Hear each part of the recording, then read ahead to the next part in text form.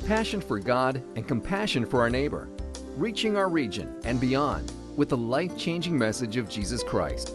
This is Crosswinds Church. And now, here's Pastor Kurt Truxas.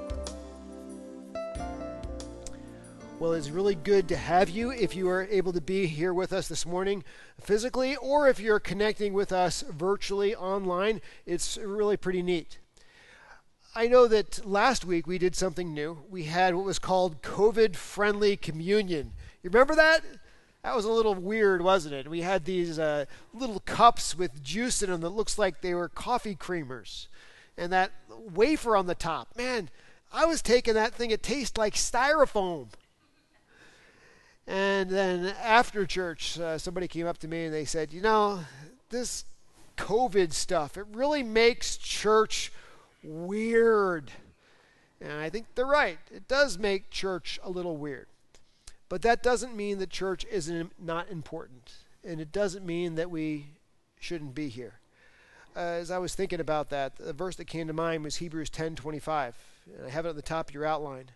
It says, not neglecting to meet together, as some are in the habit of doing, but encouraging one another all the more as we see the day approaching.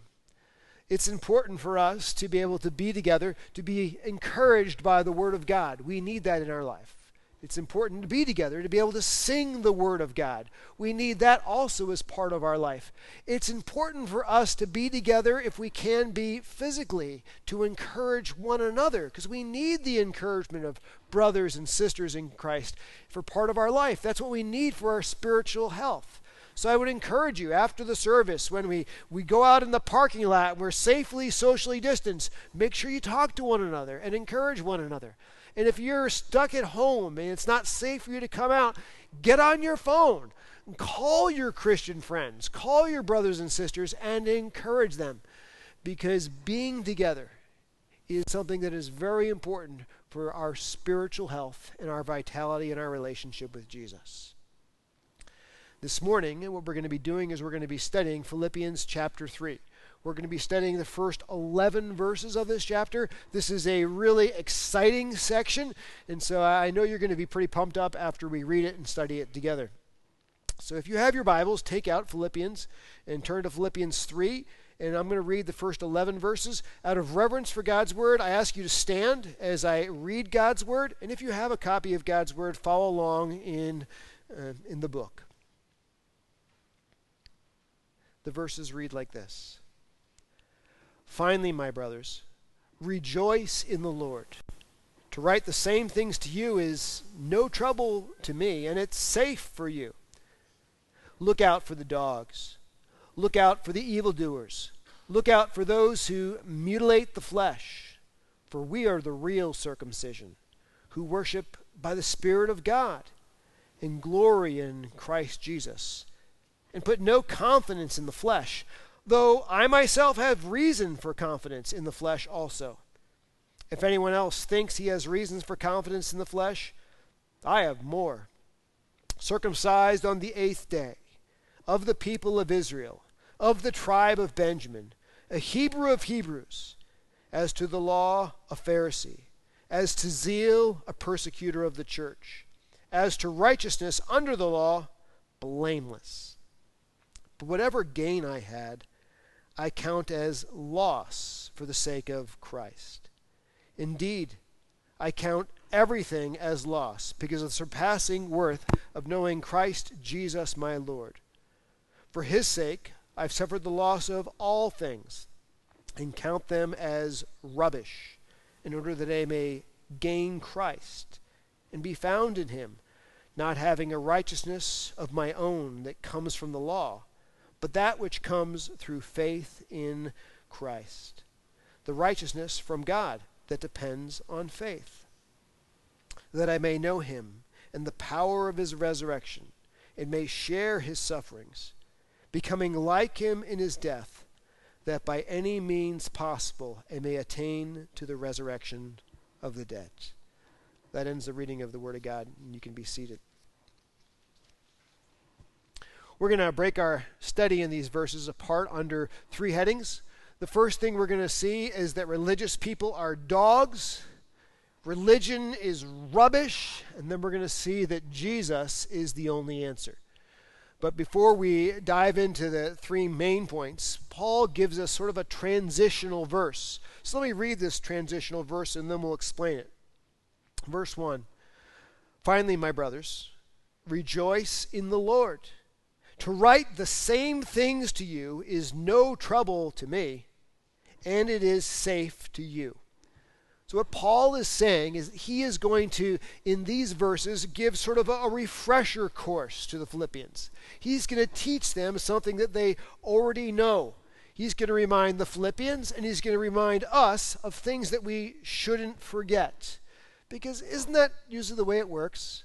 There are things that we always have to remember, but in the busyness of life, we sort of forget about those things in life.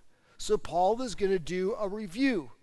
So I hope this morning what we're going to review is not new to you, but it's something that you've heard before, but it's good to be reminded of. Because what we're going to talk about today is probably the most important thing you need to know in this life. I also want to prepare you. Up to this point, Paul has been a very positive person, a very joy-filled person. He prays about the Philippians with great joy. He thinks about them with joy. But in these verses, his tone is going to change.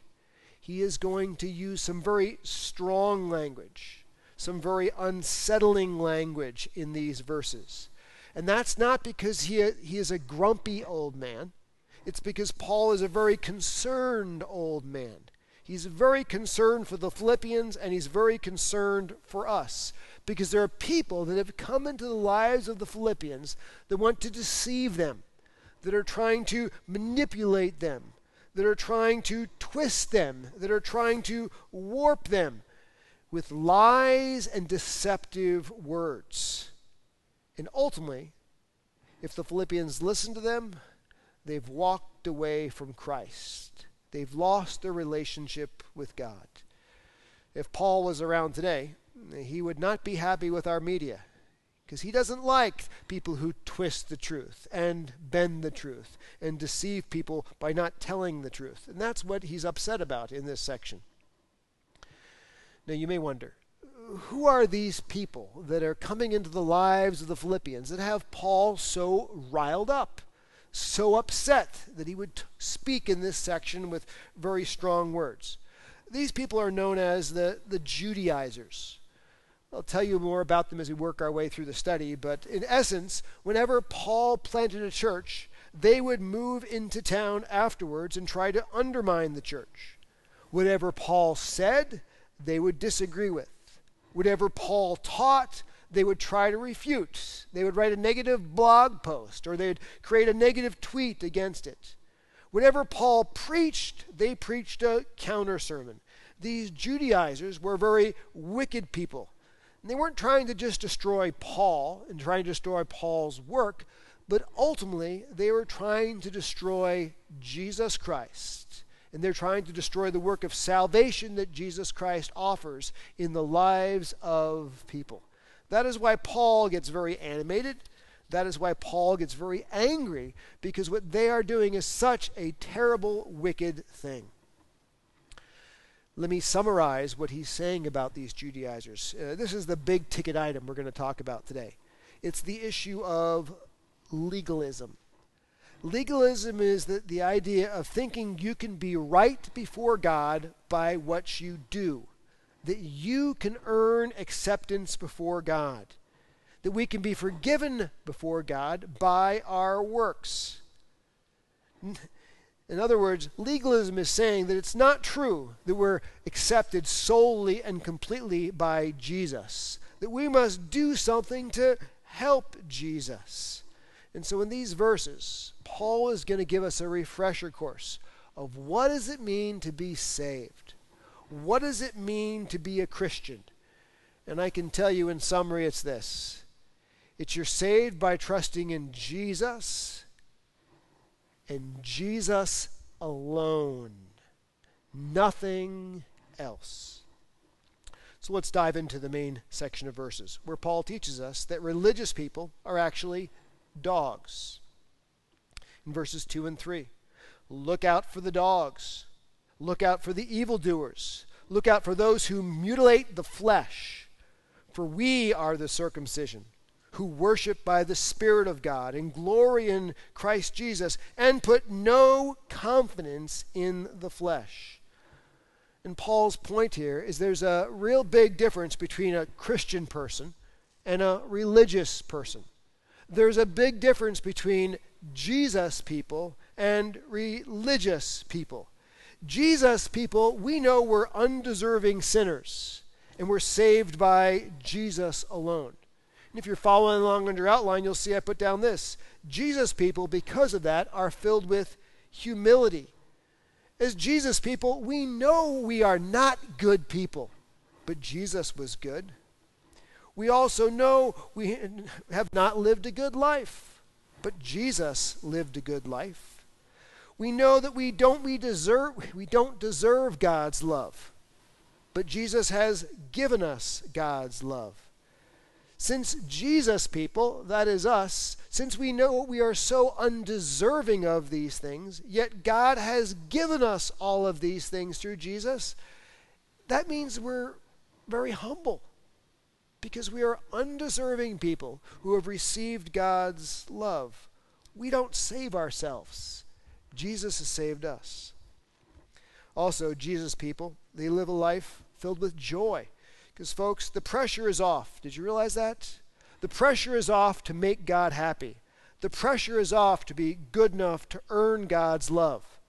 We don't have to earn God's love anymore, because Jesus was good for us in our place. Now, do we live a changed life? Well, yes, we live a changed life. But that's not to earn God's love. That's because we have God's love. That when we have trusted in Jesus, the Holy Spirit comes into our life. The Bible says he makes us into a new creation. And as a result, we have new desires to please Christ. We have new energy to pursue Christ. That's what it means to be a Christian. Humble people, joyful people who trust completely in Jesus. But Paul will say in this section that religious people, very different.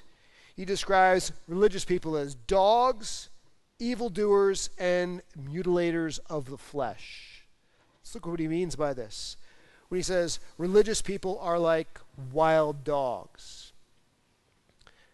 Now, if you're like me, you actually probably have a pet around the house. You love dogs. Our dogs are well trained. They're very pleasant. Our dogs are known as man's best friends. But that's not what dogs were like at the time of Paul. In that time, dogs were wild dogs. They weren't house dogs. They ran in packs. They ran free. And as a pack, they would terrorize people. They would bite people. As a pack, they were known for killing young children. They went to the bathroom everywhere.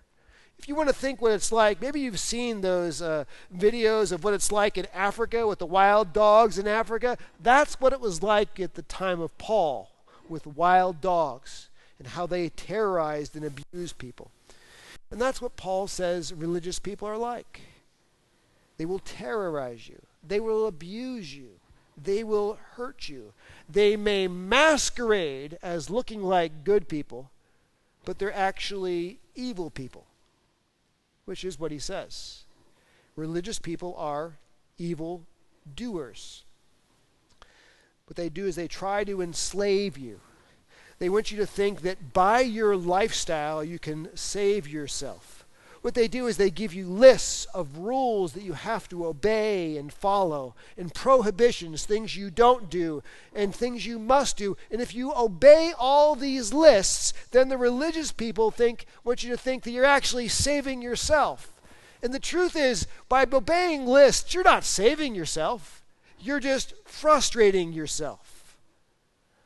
You need to realize God hates religion. He hates religion in all of its forms. It's disgusting to God. It is sick to God to think that people can do a bunch of good deeds and somehow earn themselves into a right relationship with God. It's repulsive to our God. Now, sometimes religious people, they just don't go all out and follow a list. Sometimes they halfway follow Christ and they halfway follow a list, which is the next point in your outline. Religious people often trust Christ's work, plus they add their work.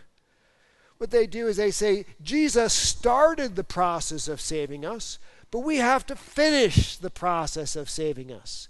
We have to help Jesus save us. Jesus isn't enough. And they'll often say, well, Jesus did 80% of the work, and I have to do the last 20% of the work. And so they think that we're the ones who help Jesus. And people who think like that end up very proud. They end up very critical of others. They end up very mean towards others. They end up very self-absorbed because they look at themselves in the mirror, and what do they still say? Look at me, because I did it. I saved myself. I was a really good person. Now, the particular religious people that Paul is referring to, that he calls mutilators of the flesh, which, by the way, is not a compliment, are the Judaizers that we talked about before. And what do these Judaizers say? They would come into town after Paul preached the gospel. He would tell people to trust in Jesus and Jesus alone. And the Judaizers would come in and say, oh, Paul only has part of the story right. Oh, yeah, you trust in Jesus, but then you really need to be Jewish too. You need to take on Jewish customs, Jewish traditions, Jewish holidays, Jewish clothing, Jewish ways. Jesus was Jewish. You need to be Jewish too. So Jesus saves you by the 80%, and then you pursue being Jewish and save yourself by the last 20%. And one of the things they loved to say to the Gentile men who had trusted in Jesus in the church and say, and by the way, Jewish men are circumcised.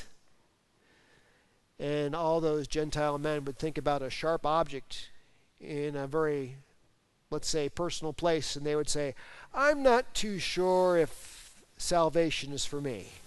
I think I need to leave the room. And what was actually happening was the Judaizers were destroying salvation itself, because people were starting to trust in their works instead of Christ's finished work. Now, this issue of circumcision, how did it even get shoved in there? I mean, where did it even come from? Circumcision starts in the Bible when God worked into Abraham's life and called Abraham to himself. Abraham was to circumcise himself, and circumcision was to be a mark that he was now in a special relationship with God. And all of Abraham's descendants were also to be circumcised as a mark that they were now in a special relationship with God. That mark didn't make them in a special relationship with God. It was a mark that was physically apparent that they were in a special relationship with God. It's like a wedding ring.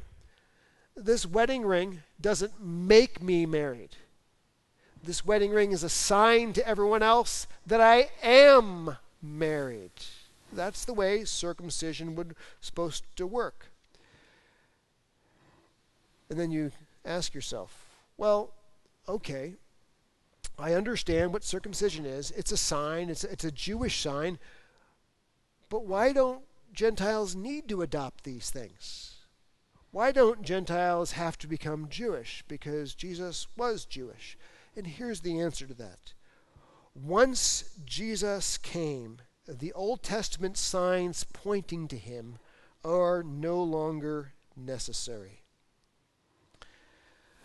The Old Testament traditions, the Old Testament ways, what they were all doing is pointing to Jesus Christ, preparing people for Jesus Christ. But once Jesus came, they're not needed. I like to think of it this way. The Old Testament is like a big Google Maps program. When do you use Google Maps? When you're going someplace. Do you use Google Maps once you get to that place? Absolutely not. It's not needed anymore. And that's exactly what the Old Testament is. It's consistently pointing us to Jesus, but now that we have Jesus, we don't need to follow those Old Testament ways. I'll give you some examples. In the Old Testament, the presence of God among the people was ultimately in the tabernacle, in the temple. And the Holy of Holies was the place where God's presence was said to dwell. So it was a building by which God dwelled among his people. But then Jesus came. And it was a body by which God dwelled among his people.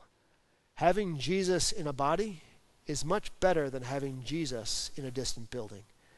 And you notice the temple went away. It's destroyed in 70 AD and never rebuilt because it wasn't needed anymore.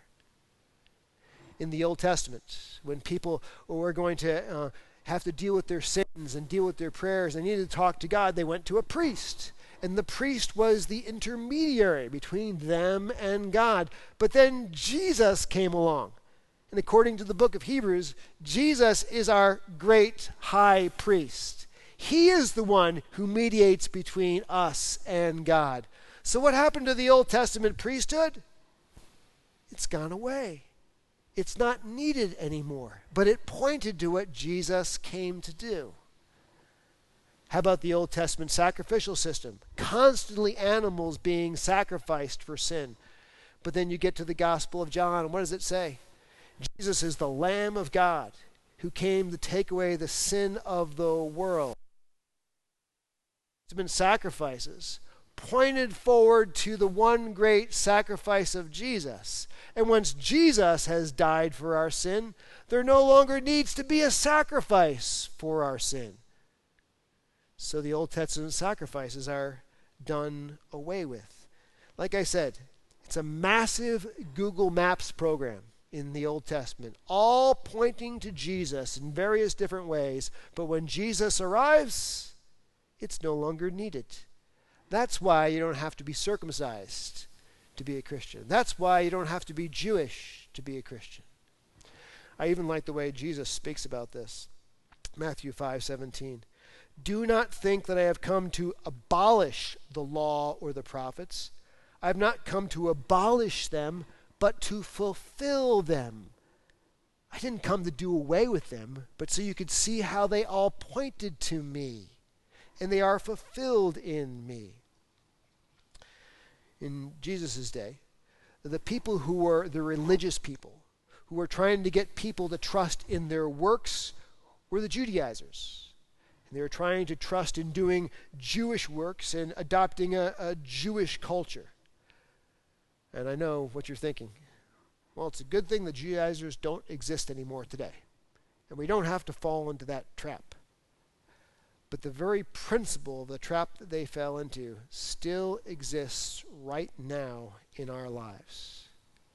Plenty of people will say to you, yes, you trust in Jesus, but there's something more you have to do after you trust in him. And that is not the gospel. If you're trusting in Jesus plus anything, you are ruining everything. Let me give you an example. Today, religious people say that we are saved by Christ, plus we have to live a moral life. Trust in Jesus, plus you have to be a good person, plus you have to help people, plus you better recycle, because all good Christians must recycle, plus you have to give to a cause, plus you have to coach a children's sport team, plus you have to work in a soup kitchen, plus you better make sure you pick up litter. All Christians must pick up litter. And you get the drift. It's trusting in Jesus plus living a moral life. And that's not being a Christian. Those who trust in that actually are not Christians. Others today say religious people must trust in Christ, plus we have to live a religious life. So for them, they say you trust in Jesus, plus you better make sure you speak in tongues, plus you better make sure you get baptized, plus you better make sure you vote for a particular political party, plus you better make sure you homeschool your kids, because all good Christians homeschool your kids. Plus you better make sure you wear Christian t-shirts. Plus you better make sure you only listen to Christian radio, because real Christians only listen to Christian radio. And the list goes on and on and on. And Paul says, People who are adding to the finished work of Christ, you know who they are? They're dogs. They're evildoers. They're mutilators of the flesh. Paul doesn't like them one bit. Now, he continues and he says this. Religion, the idea of trying to save yourself by a list of the good things you do, it's rubbish. That's what it is. Verses 4 through 6. Though I myself have reason for confidence in the flesh also. If anyone else thinks he has reasons for confidence in the flesh, I have more.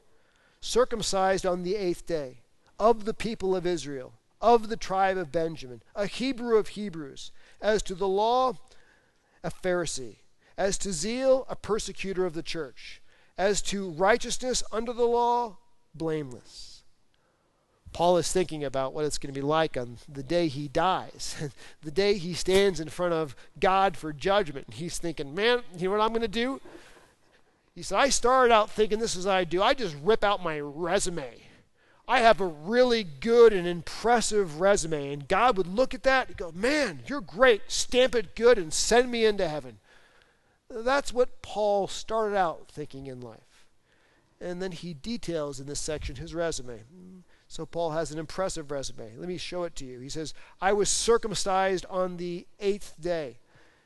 You already know the Judaizers are pretty into this circumcision thing. He says, I wasn't a Gentile who got circumcised later in life.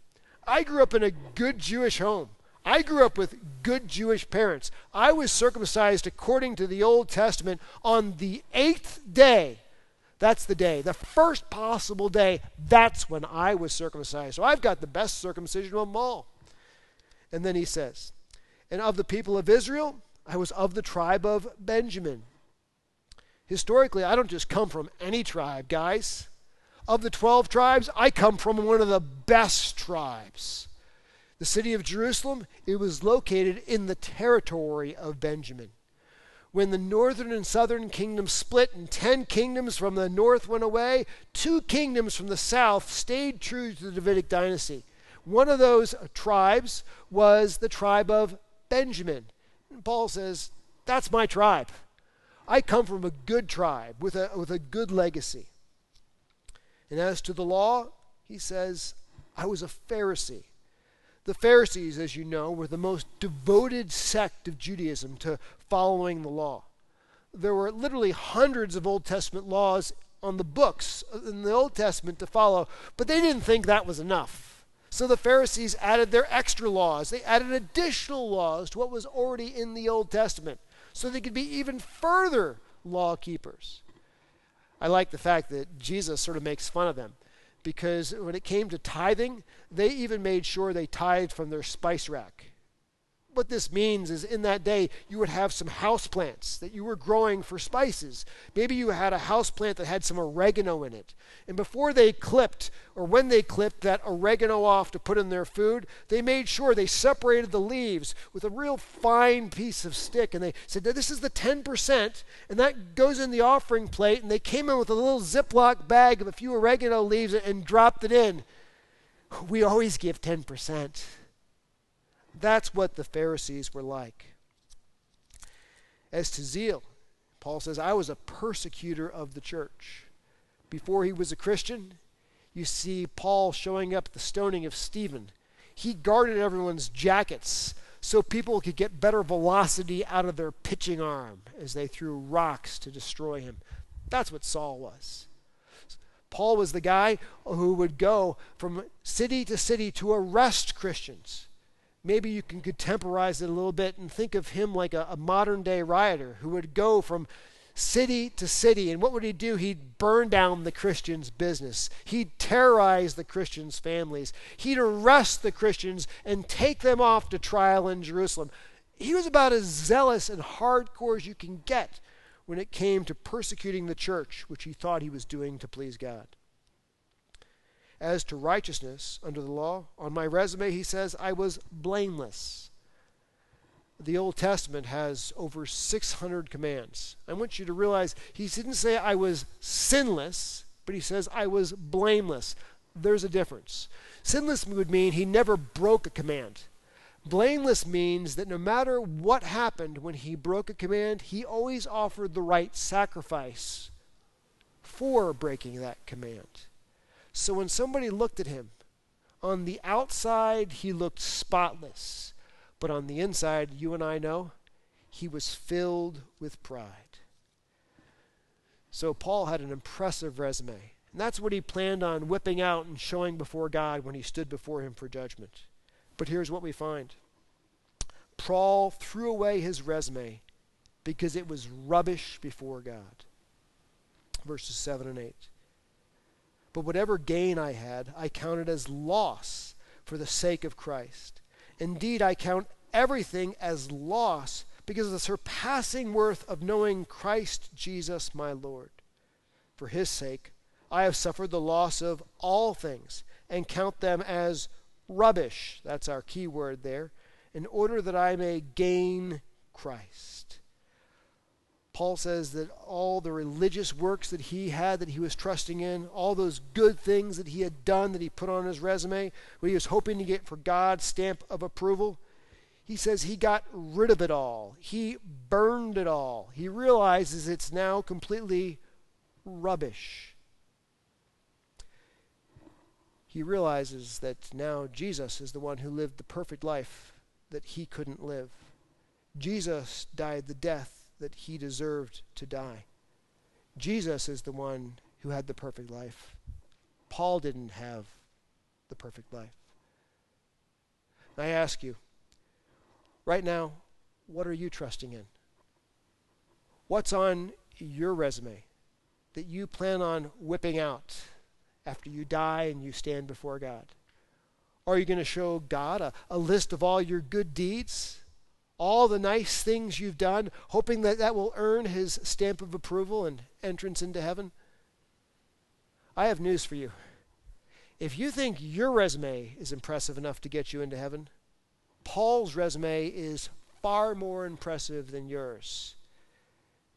And he considers it rubbish, absolutely worthless as he stands before God. Your resume is rubbish too. And the next point I have in your outline, and this will be fun, just so you know, rubbish is worse than garbage. You said to yourself, well, no, I thought rubbish is the same as garbage. Actually, it's worse than garbage. I like the ESV translation that we typically study together as a church. It's a very accurate translation, but the word rubbish is a very soft English word, when really behind this in the Greek is a very strong Greek word. Now, I'm not trying to be cross. I'm not trying to be crude right now. I'm not trying to be sensationalistic, but I need to let you know that on occasions the Bible uses some very bad words.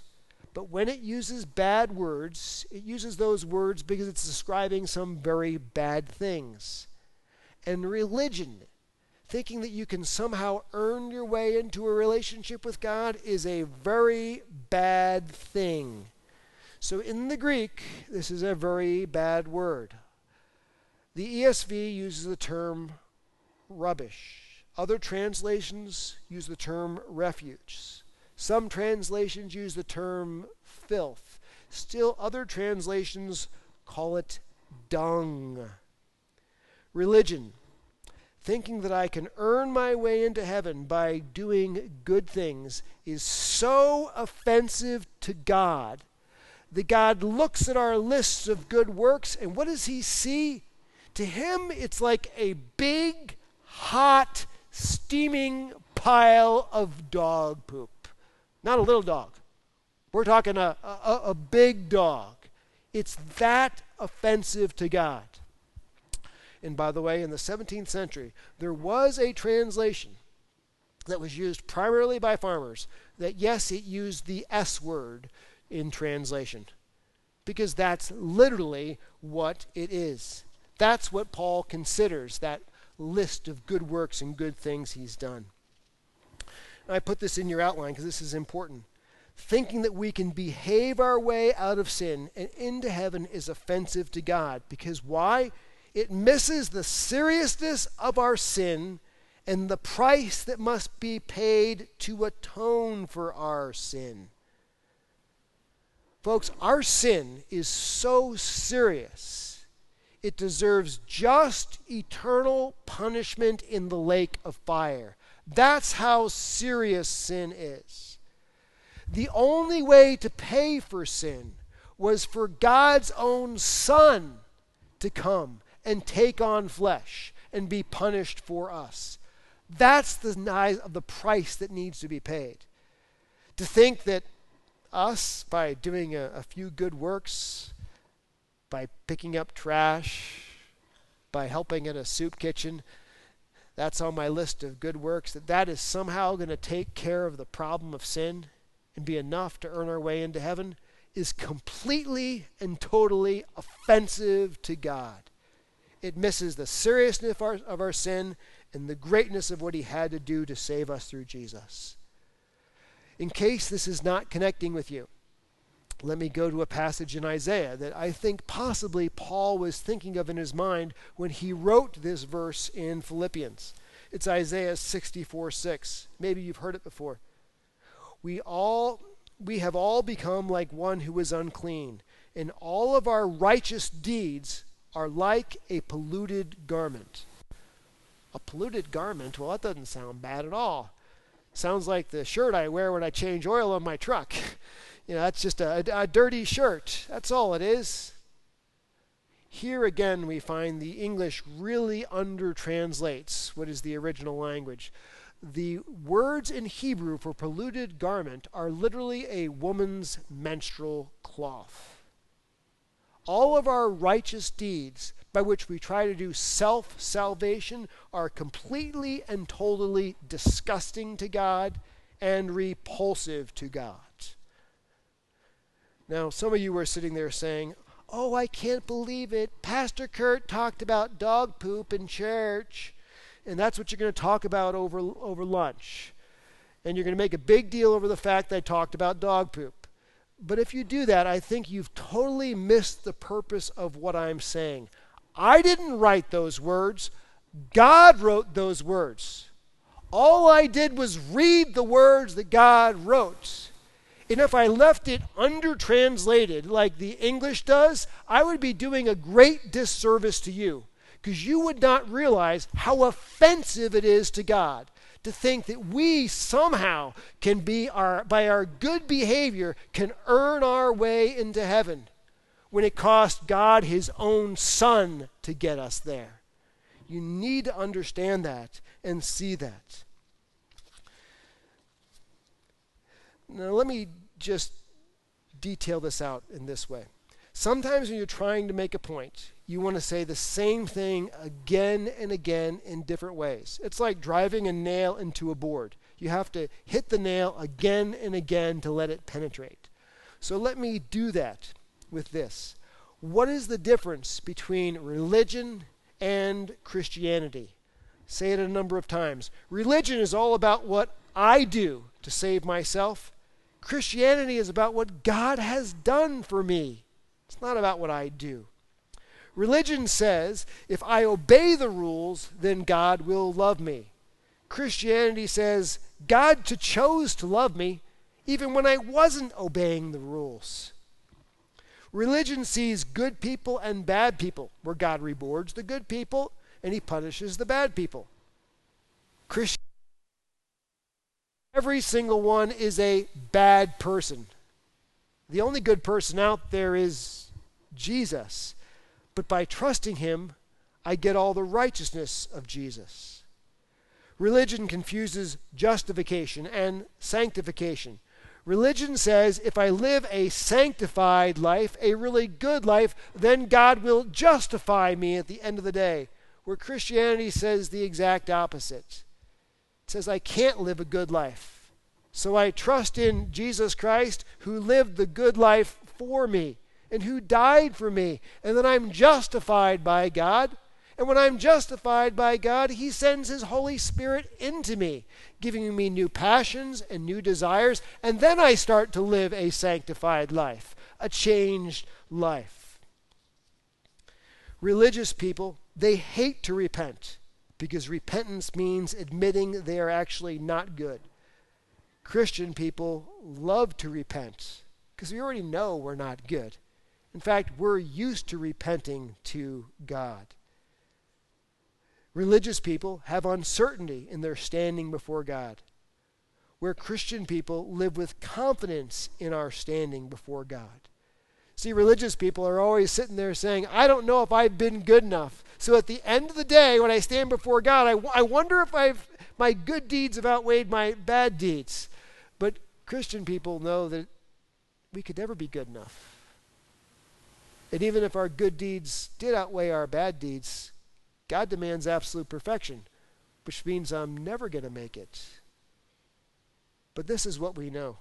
It's real simple. 1 John 5:12. Whoever has the Son has life. Whoever does not have the Son does not have life. It's that easy. Religion leads to a life of pride and despair. Christianity leads to a life of humility and joy. Religious people, because it's about lists and all the things they do, they end up getting real proud about it. Look what I've done. I've done better than other people. I've earned this. And they get self-absorbed and inflated in their egos. Or religious people go the other direction. I know what the right thing is to do. And I keep trying to do the right things. And I keep failing at doing it the right things. And I can never do the right things. So where do you end up? In despair. That'll never be good enough. So religious people are either filled with pride or despair. But Christian people, once again, we talked about this earlier, we're filled with humility and joy. Humble because we know we didn't do anything to save ourselves. No matter how good we were, we would never be good enough.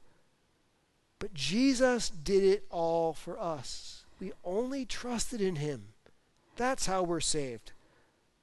That's why we're humble people. It doesn't matter where you come from, what you've done right or what you've done wrong. It's just trusting in Jesus. And we're joy-filled people because we are in a right relationship with God. So Paul has dismantled this idea of religion. Religious people, they're dogs, they're evildoers, they're mutilators of the flesh, giving you lists, enslaving you, and ruining your life. Religion, it's actually just rubbish. Actually, it's worse than garbage, the idea of trying to keep a bunch of lists. And now he gives us the other side. Jesus, my friends, is the answer. And what he does in verses 9, 10, and 11 is he talks about how to become a Christian in verse 9, how to live as a Christian in verse 10, and the hope that we all look forward to as Christians in verse 11. Or if you want to use big terms, verse 9 is about justification, verse 10 is about sanctification, verse 11 is about glorification.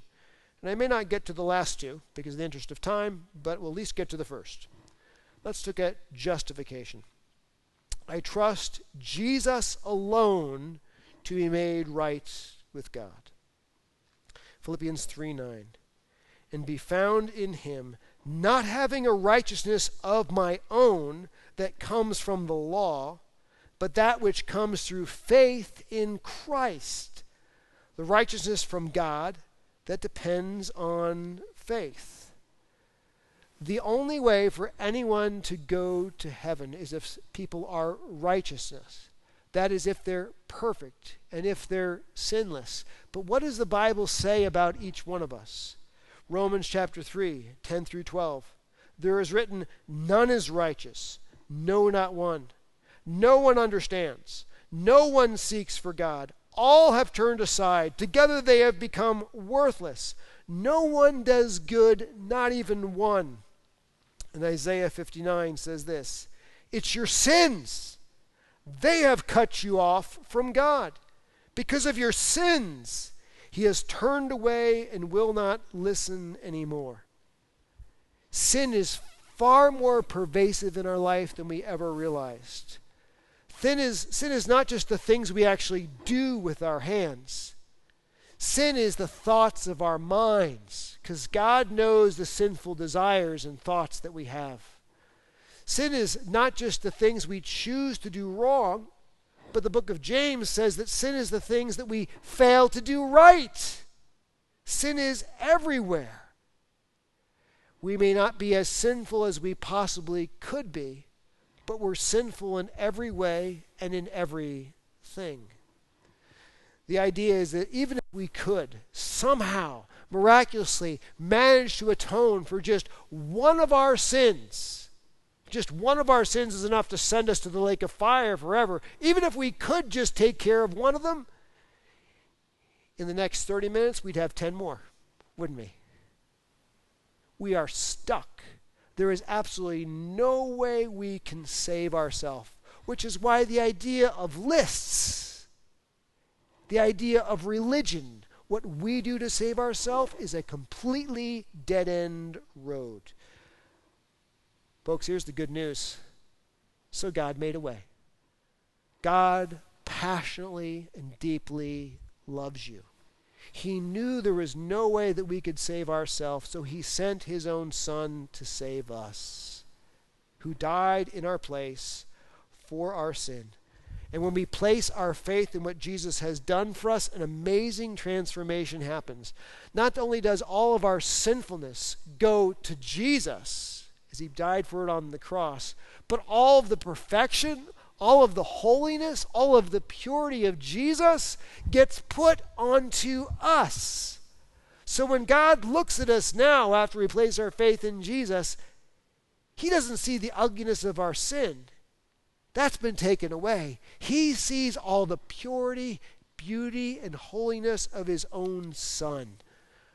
Martin Luther says that when we become a Christian, the great exchange happened. Our sin went to Jesus, and his holiness came to us. As it says in 2 Corinthians 5:21, for our sake he made him to be sin who knew no sin, so that in him we might become the very righteousness of God.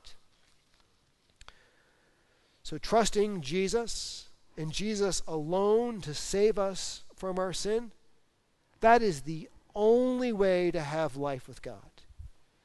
That is the most important thing you need to know in this world and in this life. Folks, listen to me. I don't care if you're a black person or if you're a white person. I don't care if you're a rich person or if you're a poor person. I don't care what your educational level is. I don't care what your family background is. I don't care what career you have or how many titles you have in front of your name. I don't even care what is your favorite social media account. The one thing you need to know is you need to burn your old resume of all the good things you did thinking you could trust in that. Burn that old resume and write a new one with just one word on it: the name of Jesus. Because trusting in him and in him alone and in the finished, complete work of Christ is the only way to be saved. And don't you dare think that he needs some help or that you can add to what he's done, because Jesus did it all. And it's him alone that we trust in. And this is why we're Christians and why we're not anything else. Folks, you need to understand, for Christianity, Jesus has done all the work, and all we do is trust in him. But all the other religions of the world, we must do the work and trust in ourselves. This is what sets apart being a Christian from everything else. Let me show you what I mean. If you're a Buddhist, you have to save yourself by ceasing all your desires. If you're Confucianism, you follow that, you have to save yourself by pursuing education, reflection, and morality. If you try to save yourself through Hinduism, you try to save yourself by detaching yourself from yourself and then living in unity with the divine. If you try to save yourself with Judaism, you save yourself by obeying the laws. In New Age, you save yourself by connecting with divine oneness. In Taoism, you save yourself by aligning yourself with the Tao and going with the flow. In Islam, you save yourself by following the 5 pillars and hoping your good deeds outweigh your bad. But in Christianity, you don't save yourself, because you can't save yourself. Folks, look inside your heart. Do you think you could actually save yourself and make yourself right with God? You and I know what a foolish proposition that is, to trust in our work why we must trust in Christ's finished work. In fact, I would go so far as to say this is one of the reasons I don't even like to call Christianity a religion. Because when you talk about religions, everyone says, here are all the things you must do. But as Christians, it's not about what we must do. It's trusting in what Jesus has done. Completely and totally different. So this morning I ask you, are you a Christian?